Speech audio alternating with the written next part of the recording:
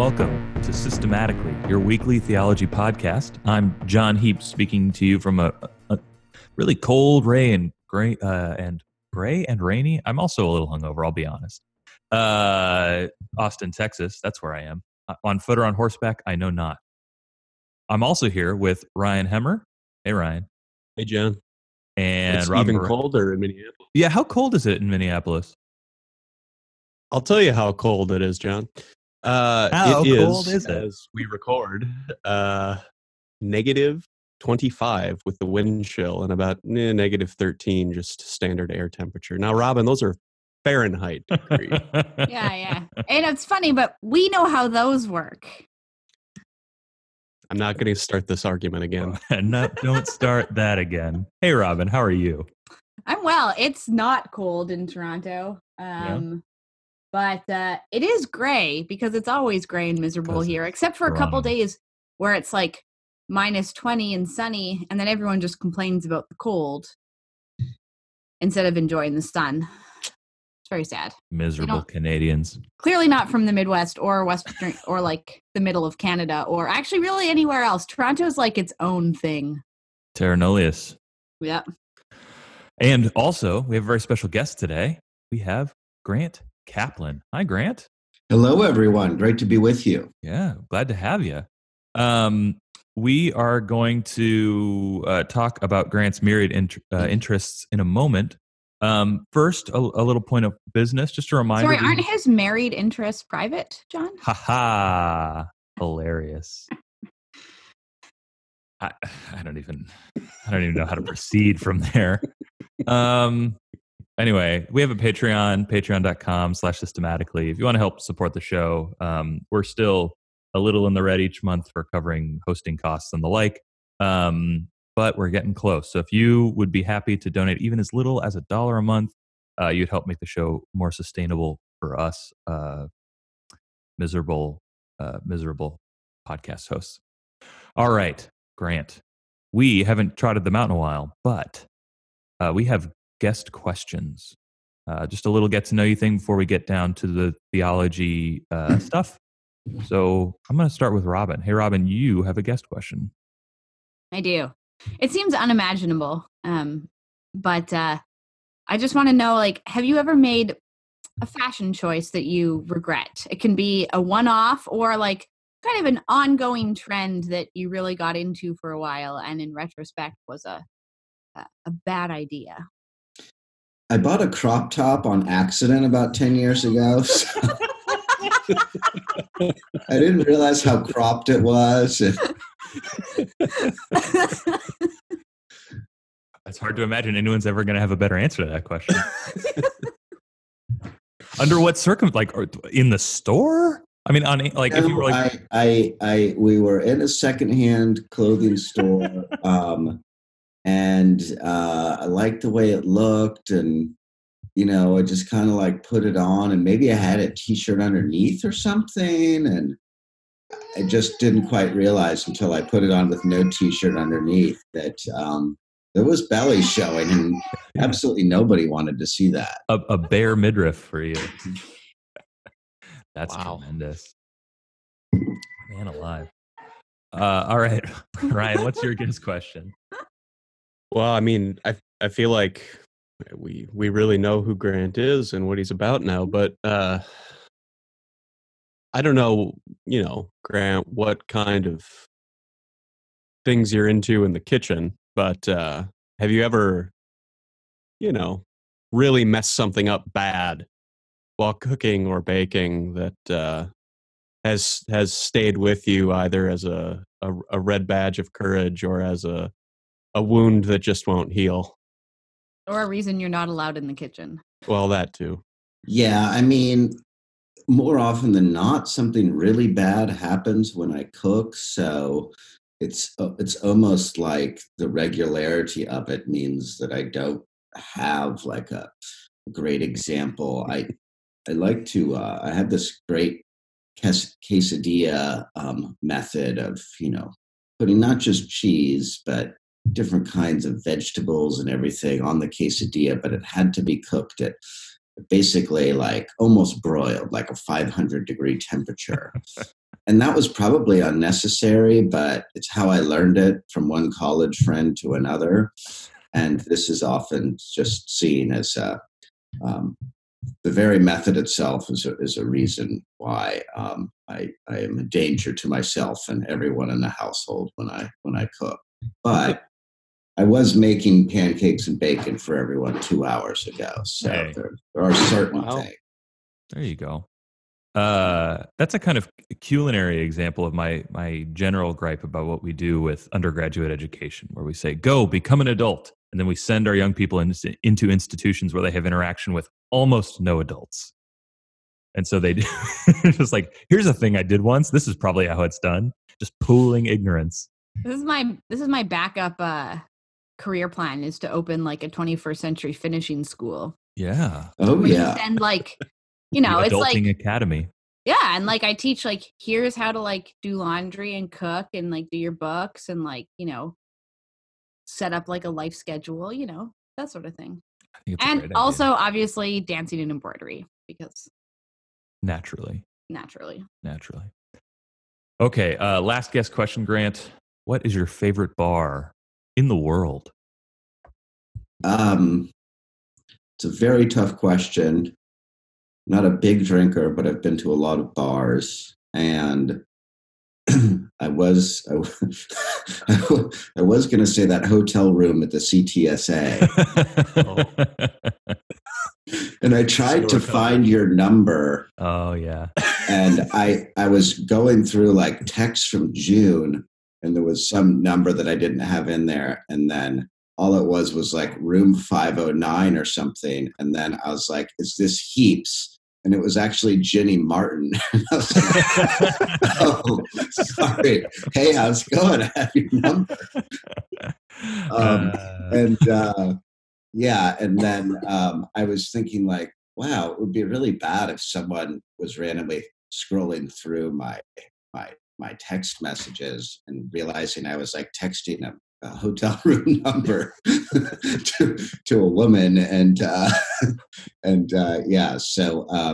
but my favorite bar would probably be the Columns Hotel in New Orleans. They have a legendary bar there, and many good nights were spent there. And it's right on St. Charles Street in the Uptown neighborhood. So we had an after party there, I think the day before our wedding. So the Columns Hotel in New Orleans, if you go to New Orleans, you sit on the porch, you get a mint julep. It's great. That sounds awesome, man. Was that were y'all in New Orleans, like living there when you got married there? Or was it destination wedding? How is it that you came to? It was semi-destination. So I taught at Loyola New Orleans for 4 years. Okay. And and that bar was basically walking distance from where I lived. And and so we ended up getting married in New Orleans, which was basically Emily's family is from Mobile, Alabama, so it's like a 2-hour drive, so not really a destination, Right. And then my family is from Monterey, and so there was no place for us to get married where people didn't have to travel. And at the time, there was no point of doing it in St. Louis in the sense of making it more convenient to people, because more Right. people would come to the wedding not from St. Louis and from St. Louis. So New Orleans it was. Very nice. Well, good times. Okay, so Grant, we know you from Lonergan circles, but you have, as I said earlier, myriad interests, Robin, that range through Lonergan and beyond. So we were hoping maybe we could just proceed kind of biographically today. How did you find your way into this awful profession that we're all in? And what so where did your interest and engagement with theology start?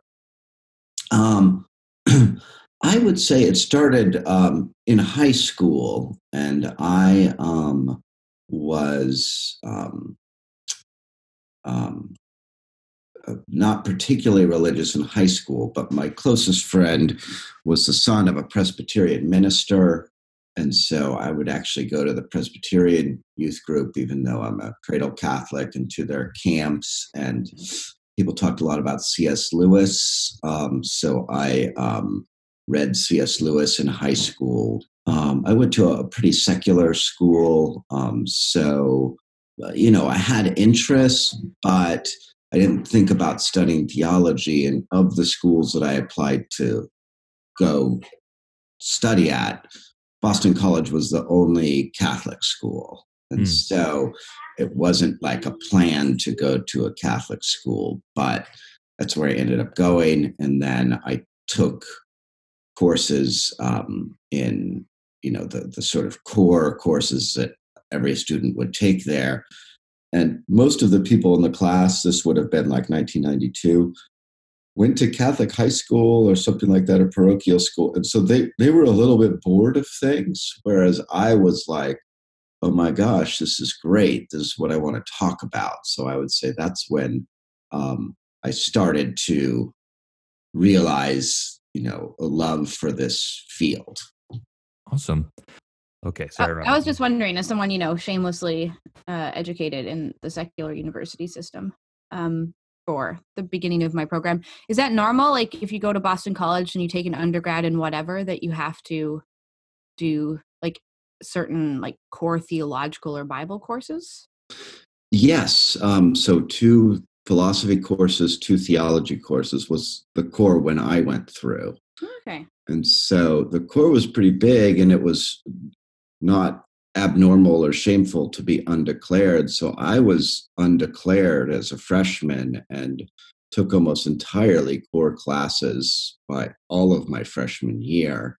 And now some people would spread out the core a little bit more, but now I think, at least where I teach, I imagine at a lot of universities, there's much more pressure on starting the major courses earlier and sort of having your career sort of plotted out earlier. So a lot of times my students will like say this is the only humanities class they're taking, even though they're a first-year student, and I find it kind of odd. But yeah, so for me, it was extremely beneficial to take those classes, and then there was not a lot of oversight in terms of the order of what you did. And so I actually just read like an intro to philosophy book over the summer, like the history of philosophy or something, and then talked my way into like a Heidegger seminar as a sophomore who'd never taken a philosophy class. Do you remember who taught that? The Heidegger Project with the guy who just taught the Heidegger Project. Oh, and, really? Okay. it sounded like a bad film or something. But yeah, and we only made it like halfway through being in time. But there was one guy in there ended up in my PhD program, like, 8 years later or something. Another guy was, we looked him up recently, and he's a philosophy professor. So, yeah, but the Heidegger Project. So you could kind of just get into things. And I remember taking, I think as a junior, a course that was cross-listed for graduate students with Ernest Fortin, and it was called Nietzsche and Christianity. And that was the first course where I kind of started to see that there was this sort of story about modernity, and Fortin was famous for being like the Catholic Straussian. And so he, at the time, there was this weird search engine. It was just right around when BC was starting, but there was a search engine just for faculty publications. And so you could just like type a professor's name in, and then it would yield this. And I found this fascinating. So I would actually read articles by Ernest Fortin and then, try to talk to him. And he was kind of standoffish and this sort of odd guy, and didn't have too much time for me. But he would say things like, "Oh, you should read this." And so, he told me to read Alan Bloom's Closing of the American Mind. And I read that, I think, the summer after my junior year. And that was probably the most influential book on me that I've ever read, in the sense that I read it at a time when I didn't know a lot, but really wanted to understand things. And the book was written in a way where I could get most of it. And it sort of made me understand kind of what modernity was. And even though his answers to things weren't necessarily the answers that I came to myself, it was just very, very impactful. But then in the theology department, when I talked to anybody else, it was like, oh, well, Alan Bloom says this. They just kind of looked at me cross-eyed. And then it was like, maybe they don't think it's very cool that I like Ernest Fortin because he was, the sort of lone conservative in the ethics department at the time. And sort of this, fringe figure who was promoting this Straussian kind of worldview that a lot of people thought were incompatible with Christian claims. I mean, even when I was at BC between 2008 and 2010, the Straussians were still hanging on. They were still a cohort there. They were, I think, almost exclusively in the political science department or something. But yeah, we would sit across coffee shops from one another and not talk to each other while they read through their Nietzsche and and I had my big white volumes of Lonergan. But yeah, no, they're still hanging on there at BC. No, go ahead, Ryan. Were you going to say something? Nope. Oh, okay. Sorry, my bad. It looked like you'd inhaled. So what then? What topics or loci or questions were the ones you carried into graduate studies? Yeah, I mean, I would say I just took a broad range of courses. They didn't have minors in the college back then, but I majored in history and in theology, and I would have had a minor in philosophy. And so, I mean, I took Peter Craif's course on C.S. Lewis, realized that style of thinking was not for me. And the fortunate thing that kind of, in a way, sort of made me a graduate student was between my junior and senior years, I realized maybe I can be an academic, and I started to get really into German stuff with Nietzsche and Heidegger, and I took a great course on sort of Third Reich history with a legendary professor in the history department. And so I went to the chair of the department at the time, Donald Dietrich, and the odd thing about me is that I was totally unintellectual in high school, not very interested in books. But I had taken German since 7th grade, and I did a gap year before college. So I lived with a German family and came back from that year, speaking fluent German, being able to read German. And so when I realized German was an important research language, I went to this department chair, Donald Dietrich, and said, hey, I'm going to be around over the summer. If there's I have a job like shelving books in the library. I can shelve them faster than they turn them in. So if there's any kind of research thing that I could do, I'd be happy to do it. And he said, well, I'm working on this thing on sort of modernism and the connection between that and the Catholic Tübingen School. And so I'm going to just print out a list of sort of subject searches, names, and so basically through that project, he also said, you're going to be a senior. Why don't you think of doing a senior of the or a scholar of the college thesis, which anybody could do. You didn't need to be in an honors program to do. And it was like a 9-credit thesis that you would do under supervision and whatever. And so he said, why don't you just find a topic for yourself? And so his searches were a lot of Catholic Tübingen School, and then their journal had been published since 1819. So this year is the 200th year anniversary. And he wanted to know whether things in that journal were on topics he was interested in. And so I ended up actually, and this is an insane thing to think about because it wasn't that long ago, but this was 1995. I ended up writing out by hand the German titles from the Fraktur of all the articles in this journal from 1819 and like the 1850s. And then I would just start, flipping through and reading some of them, and just to give your hand a rest. Yeah, exactly. And I stumbled across this debate about whether Germans should establish a Catholic university. And as an undergraduate, I spent all kinds of time like going to lectures. Whatever it was on, I'd go to a lecture because I just thought you were supposed to do this as an undergrad. I mean, me and my roommates, we'd all go to these lectures together. Some of them would be good and some would be very, very confusing, but on all kinds of controversial topics. And there was always stuff on Catholic university, whatever, what makes a university, what makes a Jesuit university. So I thought, oh, it's interesting. They're having this debate in Germany in the 1860s. And so I wrote my Scholar of the College thesis on Johannes Kuhn and this debate. And it was a nice opportunity to actually do primary text research in another language. And so during that time, I also realized that Michael Himes had just moved from Notre Dame to BC. So he came there my junior year, but I didn't meet him until my senior year.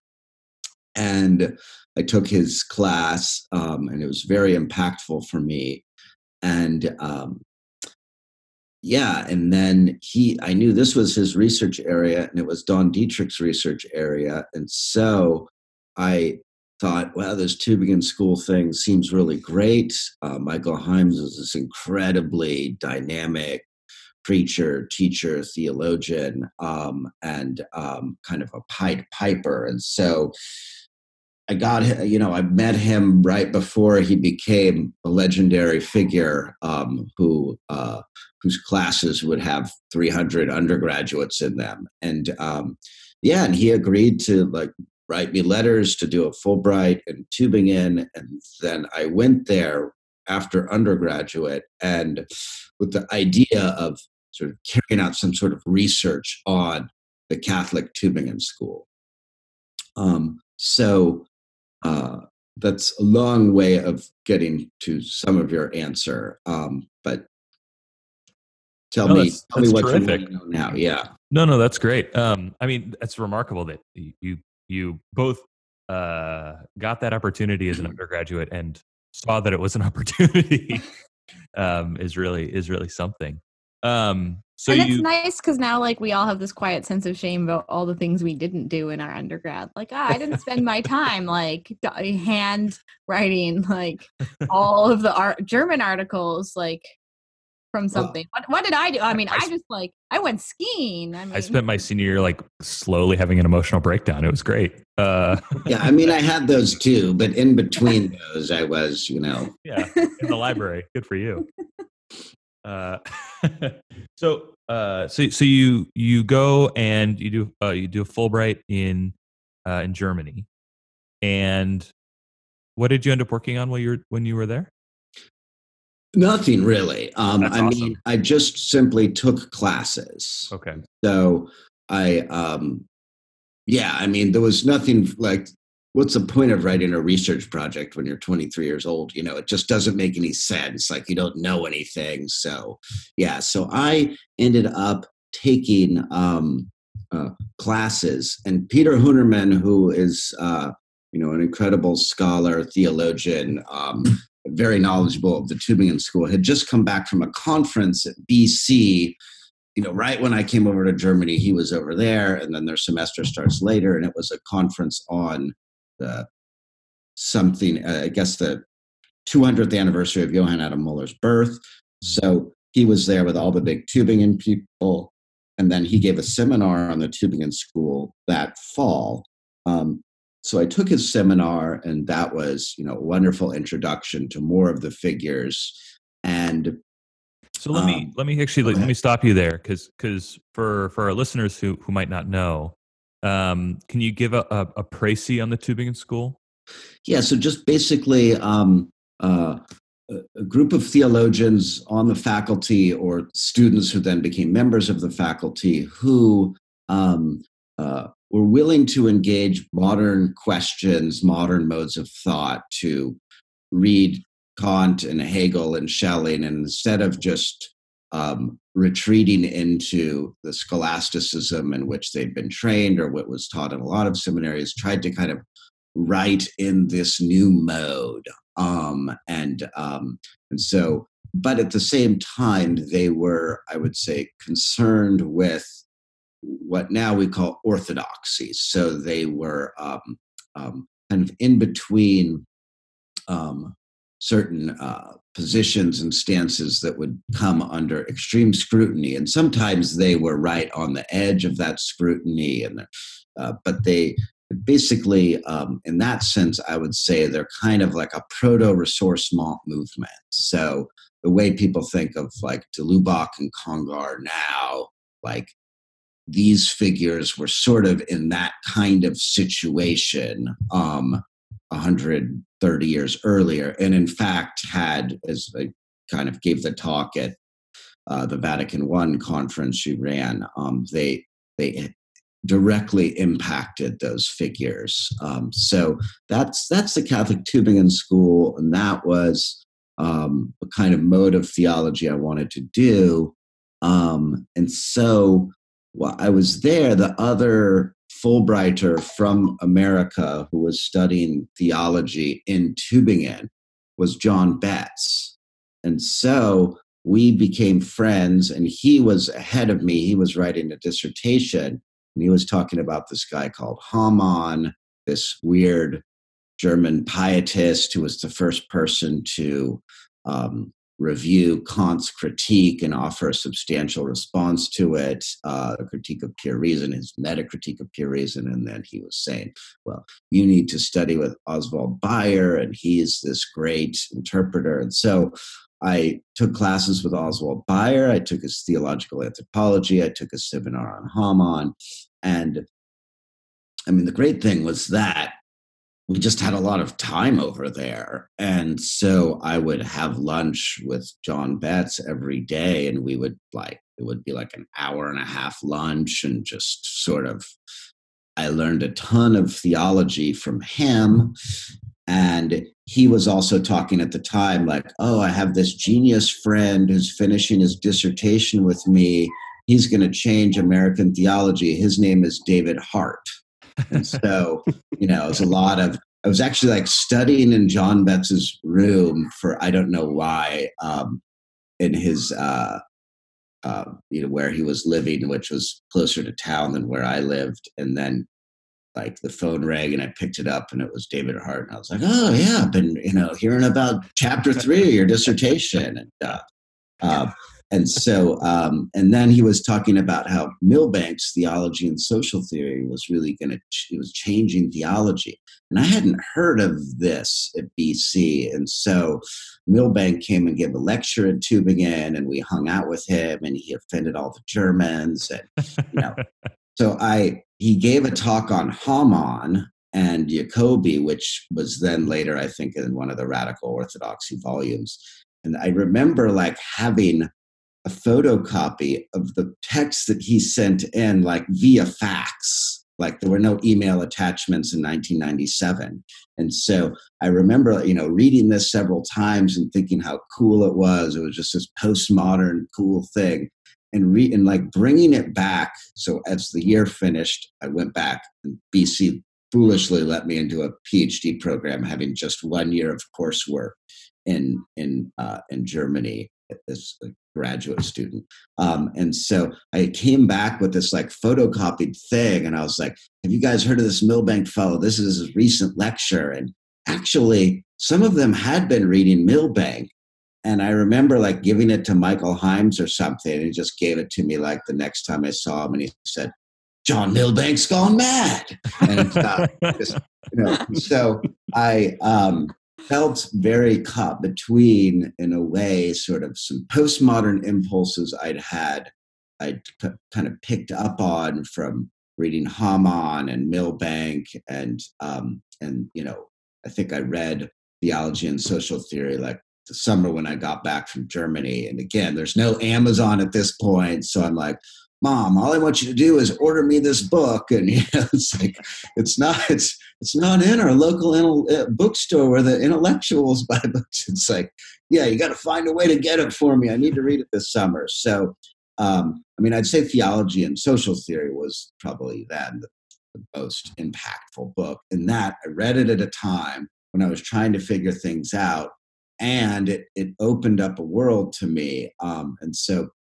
it came with those sort of impulses back to BC, and and was in a way a kind of liminal graduate student, in that the three big people in systematic theology were, of course, Michael Buckley, Fred Lawrence, and then Matt Lamb, obviously, although he was kind of borderline historical, and then I guess Michael Himes as well. So Buckley, Himes, Lawrence, and then I just never felt at home with any of those people, and that I didn't think exactly the way they did, and they didn't like all the things that I liked. I found myself kind of in between, not properly anyone's students, and the person who seemed most comfortable with that was actually Fred Lawrence, who has almost this kind of missionary zeal for Lonergan, which in a way is kind of narrow. It's just an intense focus on this figure, but then he reads everything else and reads it charitably and knows how to bring it into conversation with these other figures. And so, he was not my director, but he ended up being the most helpful person, and that he read the dissertation most closely. And so after graduate school, as I continued to think about things, I kind of continued reading what he had wrote. And when I was working on stuff, I actually read the first chapter of his, legendary dissertation that's never been published. And it kind of just changed the way I thought about things. And that was like 4 years after my dissertation defense. And that was when I finally understood everything that he was critiquing me about. And so I had taken Heflin's seminar on Lonergan's method, and I had taken several classes with Fred, but maybe actually only two. But he was, in a way, probably the most formative person in terms of a model that I looked up to, who read really widely and at the same time had kind of a way to understand the benefits and the shortcomings of different authors. For people who don't know, when Fred was writing that dissertation, he was traveling between Gadamer lectures and Lonergan lectures, that he would go back and forth and back and forth. And he ultimately was instrumental in bringing Gadamer to Boston College, and Lonergan too. But yeah, that dissertation, I've read that chapter you're talking about and poked through some of the rest of it, and it's really something. And I don't know how well known Fred is outside of Lonergan circles or maybe Gadamer circles, but the conversation he's been able to generate sort of in his own writings and among his students is really something. I think in some ways it's sort of the undiscovered gem of Boston College theology in the last 2 decades.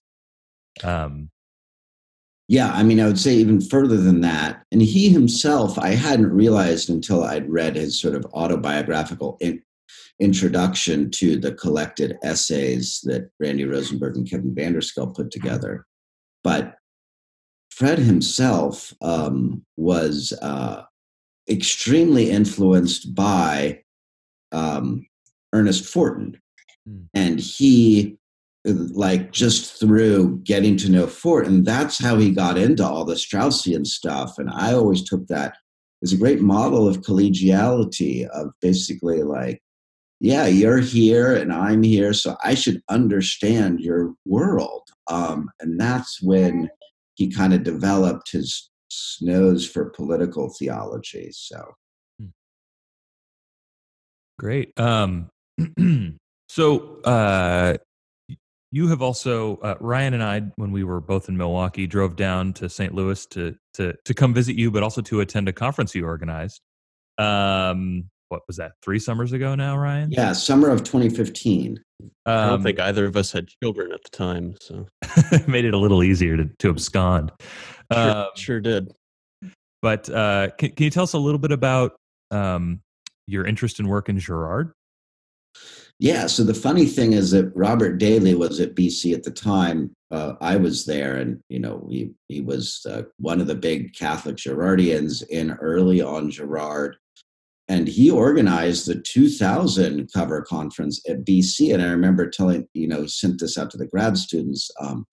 Uh, yeah, if you want to help out with the conference, all the big people will be there and Rene Girard will be there. And I hadn't really heard of Girard before. And I was like, well, it doesn't seem that interesting to me. So I went to none of it.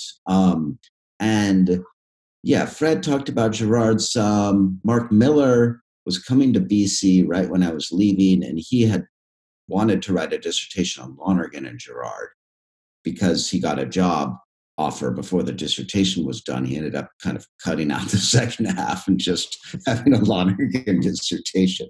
But he kind of got me into it. And I remember when I came back to defend my dissertation, because I was living in Switzerland on fellowship the last year of my PhD work, I just went to a bookstore, and maybe it was because I had talked to Mark Miller, but I picked up a copy of I See Satan Fall Like Lightning and read that. And then I was soon afterwards teaching a heavy load in Loyola, New Orleans, teaching new classes. And there was a class on the books on sin that I think Vernon Gregson, the old Lonerganian, had originally constructed this course. And so I asked him for old syllabi and whatever. And then Steve Duffy was there, and he had, I think, taught the course, done a lot on evil, and he got me into Sebastian Moore. And so I then went back to I See Satan Fall Like Lightning, and his treatment of the Decalogue was something I regularly taught in that course. And then I realized Sebastian Moore was influenced by Girard in his legendary book, The Crucified Jesus is No Stranger. And every time I taught that book, it was actually like going on spiritual retreat or something. I found it such an intense book that every time I reread it, it was like going on retreat. And then I started reading more Girard, and I read Things Hidden. And then I was just, it was almost providential. I was browsing the books at the AAR around 2005, and I saw a book by James Allison, and the title intrigued me, and the blurb on the back was by Sebastian Moore, and he also wrote the foreword to The Joy of Being Wrong, Original Sin Through Easter Eyes. And so I was like, oh, there's a dissertation by this Girard guy and Sebastian Moore is blurbing it. And so I read Allison, I read On Being Liked, and and then I started to see in more complex ways how exactly Girard could be applied theologically. And I had this interest in sin, or doctrine of original sin. And also, I taught a lot of Lonergan in that class, the chapters on bias and insight. And so I just kind of was thinking I need to do something on Girard. And so my original idea was to do something comparing Girard and Schelling, one of the people I discussed in my dissertation, on their attitudes towards myth and the relationship between myth and the gospel. So I had a summer research fellowship after I relocated to St. Louis University in 2008, the summer of 2008, to just pursue this question. And I couldn't really put the two together in a meaningful way, but I had read enough Girard, and at St. Louis University, Brian Robinette was also working on Girard, and he was my colleague in systematic theology. And so he had read more than I had of Girard at the time, and was able to kind of put these things together. And so, bringing it all to a close, when I read Closing of the American Mind in 1990, or when 1993 or 4, I was like, oh, this Alan Bloom character seems so cool, and he's a professor at the University of Chicago or whatever. And then I realized, oh my gosh, he's dead. And Steve Pope told me, yeah, he died of AIDS, but don't tell Ernest Forden this. And so,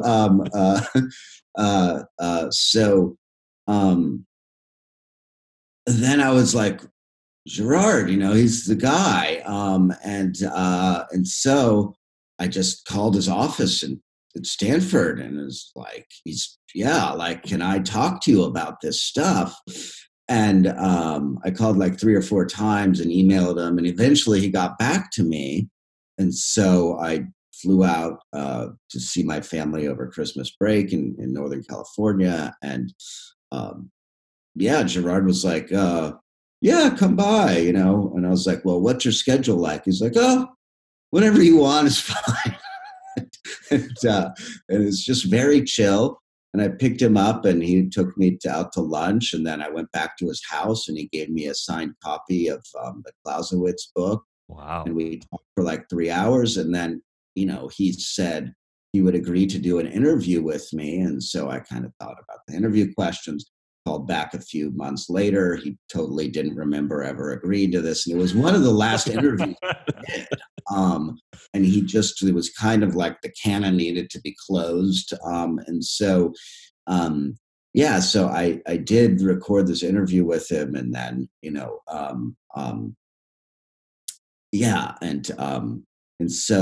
but I was interested in him as an apologist. Basically, what's he doing? How is he offering a defense of Christianity? And I was always interested in arguments, why people believe things, why they don't. I always had friends who were secular, non-religious, whatever.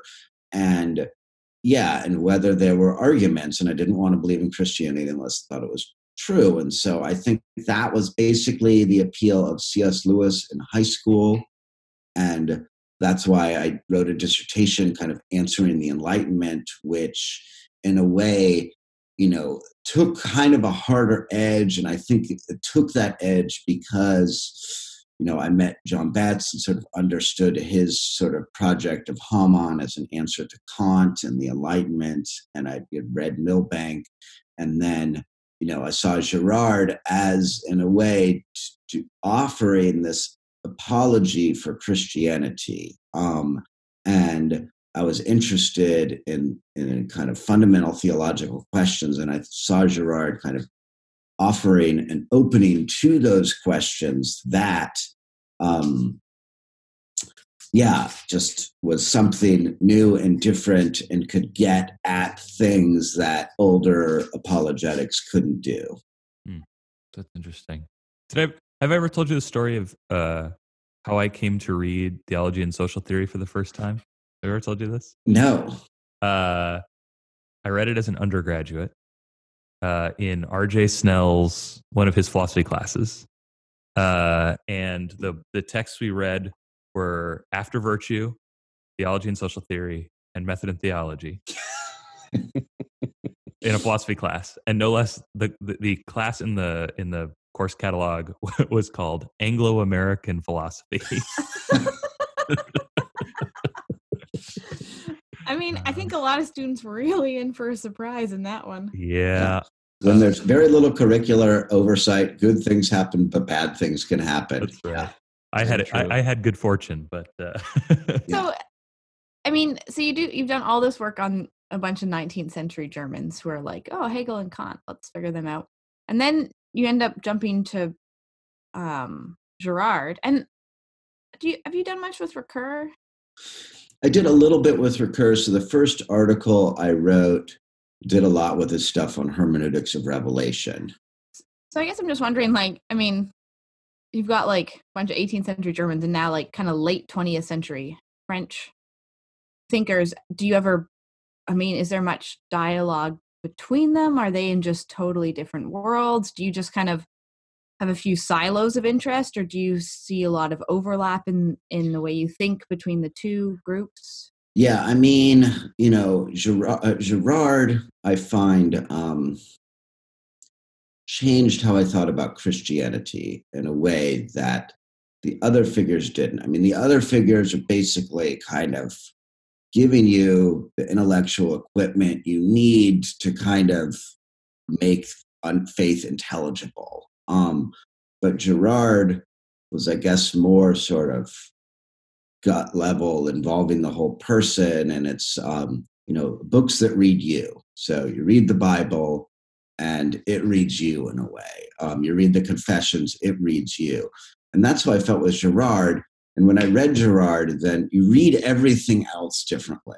You think about the world, think about conversations, friendships, relationships, everything kind of can be gathered up in this in the way that would be true, like if you were like a Freudian and you kind of just discovered this. And so the trick for Girardians, I think, is to, instead of just using it as a tool of like social analysis or psychological analysis, seeing these kind of triangles everywhere, or like the guy in The Sixth Sense, I see victims or something. The I see dead people thing, is to actually kind of turn it in on yourself and see how you yourself are caught up in these kind of patterns. And yeah, I mean, one thing I'm interested in is rivalries in the 19th century. And so Moeller and Bauer have this kind of famous rivalry. And is it just a kind of mimetic escalation? Does the fighting come from intense similarity that's sort of couched as difference? And so what's going on with confessional disputes between Catholics and Protestants? And yeah, I mean, I would say Girard kind of gives me that kind of insight into the nature of humans that, like one of the last times I saw Michael Buckley in California, who's still alive, but very, very sort of immobilized and in a wheelchair. I asked him about the legendary fights or disagreements between Leo Strauss at the University of Chicago and his teacher at Chicago, Richard McKeon, who's the professor in the Zen and the Art of Motorcycle Maintenance. And so thanks for the fruit snack. You may need to edit real quickly here. It's all right. We have a toddler visitor in our podcast today. Yeah. And what he said just has stuck with me. I said, do you think that the disagreement between Strauss and McKeon was fundamentally about intellectual things? I mean, McKeon's retort to Strauss was, Strauss reads between the lines, even when there's even when there are no lines or something like this, and he reads behind the text, even at the expense of the text. So, hey, Emily. Mm-hmm. And not you, Siri. This is a mess. And he said, it's personal. It was everything's personal in these things, and that insight that, I mean, I think Michael Buckley, a kind of master of the Ignatian exercises, and a person who does this intensely heady theology. It was just obvious to him that these intellectual powers at the University of Chicago who couldn't stand each other, their disagreement was more personal than intellectual. And so I think, I would say that Girard definitely, kind of affects how I read them, although it's not like anything they're doing I've read and said, oh yeah, they have the Girardian insight. I mean, for the most part, they're not working on soteriological questions.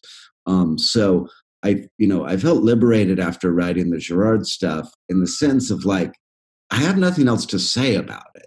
Now there may be other people come along, understand Girard in a way that makes me change my mind, or people who I disagree with and feel like I need to respond to, or, whenever I read novels, I always think like, no one's done a Girardian interpretation of this. It needs to be done. But I don't really have a lot else to say. Whereas with 19th century figures, there's just such a tremendous body of literature. There's so many interesting things that I didn't know about in my dissertation, so much that I'm still trying to figure out. And so, I imagine I'll be doing a lot on 19th century figures, and I don't know what else I will do on Girard.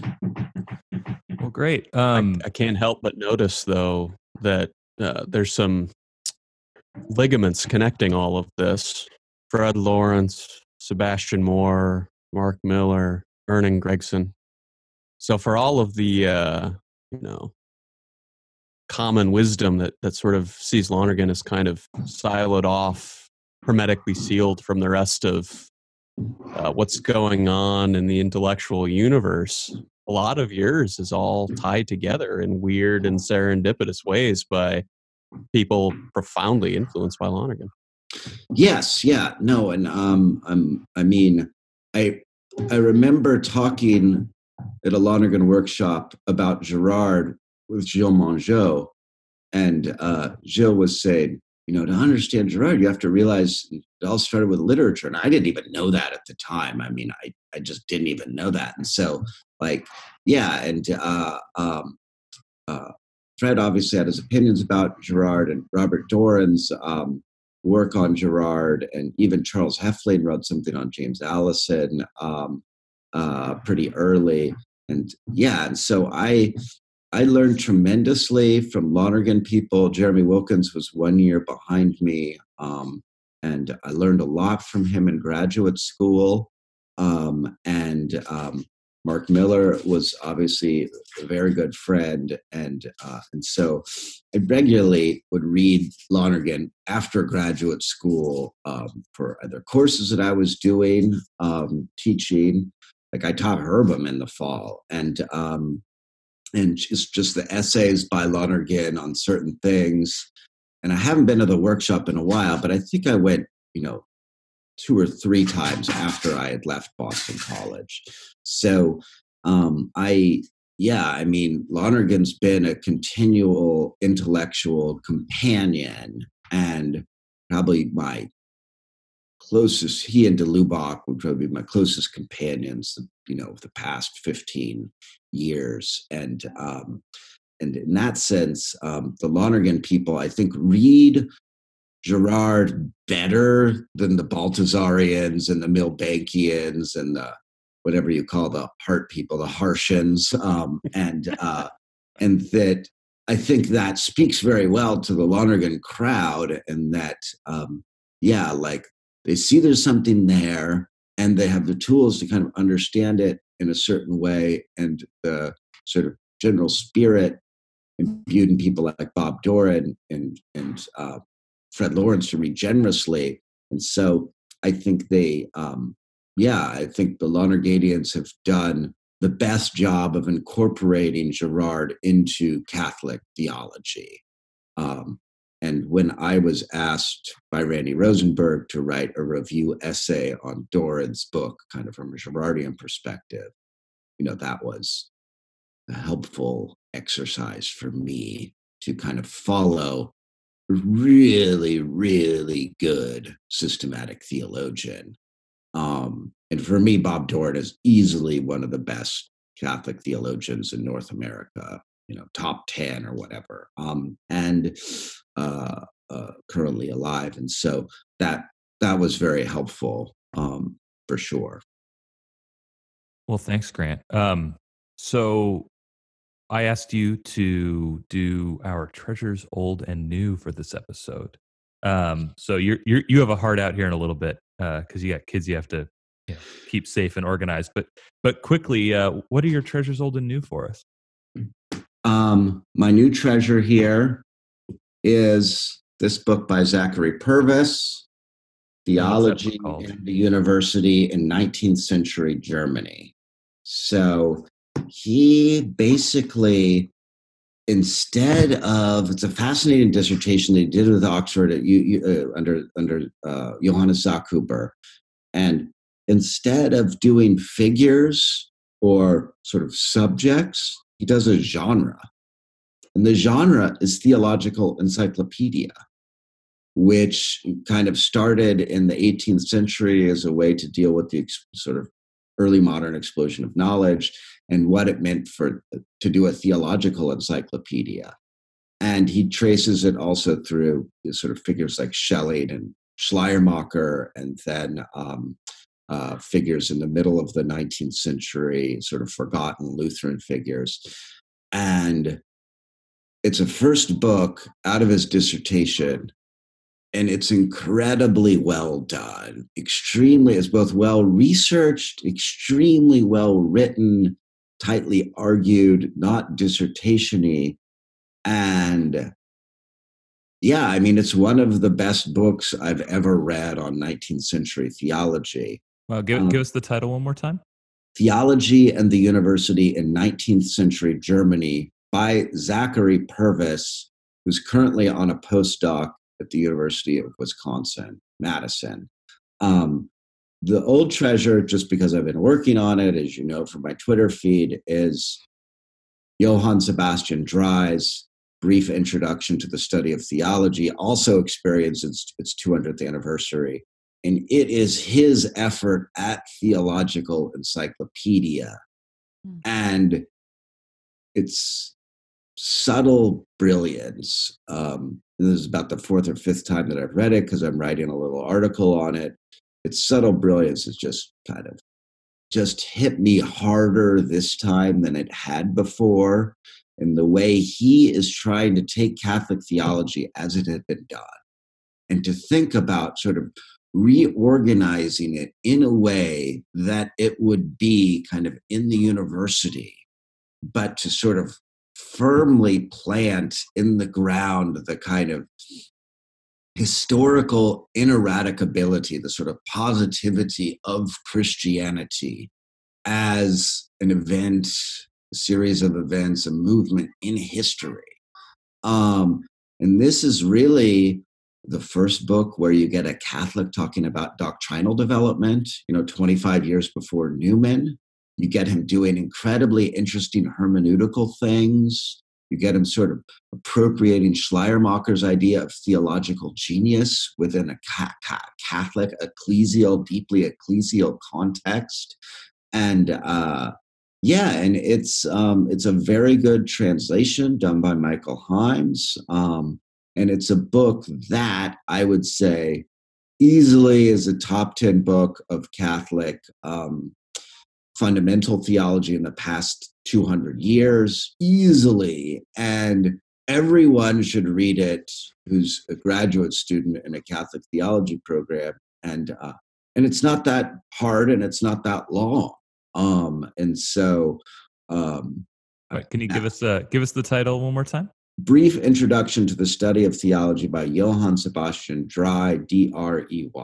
Awesome. Well, thank you. Those are great. You should start writing down these top 10 lists, by the way. I feel Kaplan's listicles of now that there's Twitter, I kind of feel like Twitter is nice because Facebook, maybe 15% of the people get my humor. So I couldn't ever write anything that I thought was funny because it was just kind of lead to more confusion than unconfusion. And so I just became kind of frustrated because I wanted to do was really just sort of argue with people and be ironic and snarky, and say things that I think are true, but I just found the medium no longer conducive to that at a certain point.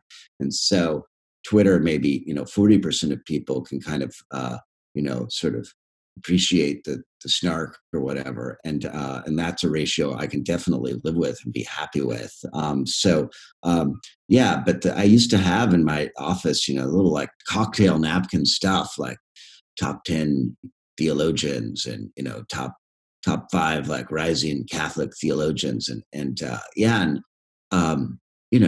lists. Everybody loves lists. I'm telling you, man, it's a one-way train to notoriety here for you. Throw a few TVs off the roof, and you're a new Dave Letterman. Yeah, and once once Rusty Reno stopped ranking graduate schools, there's a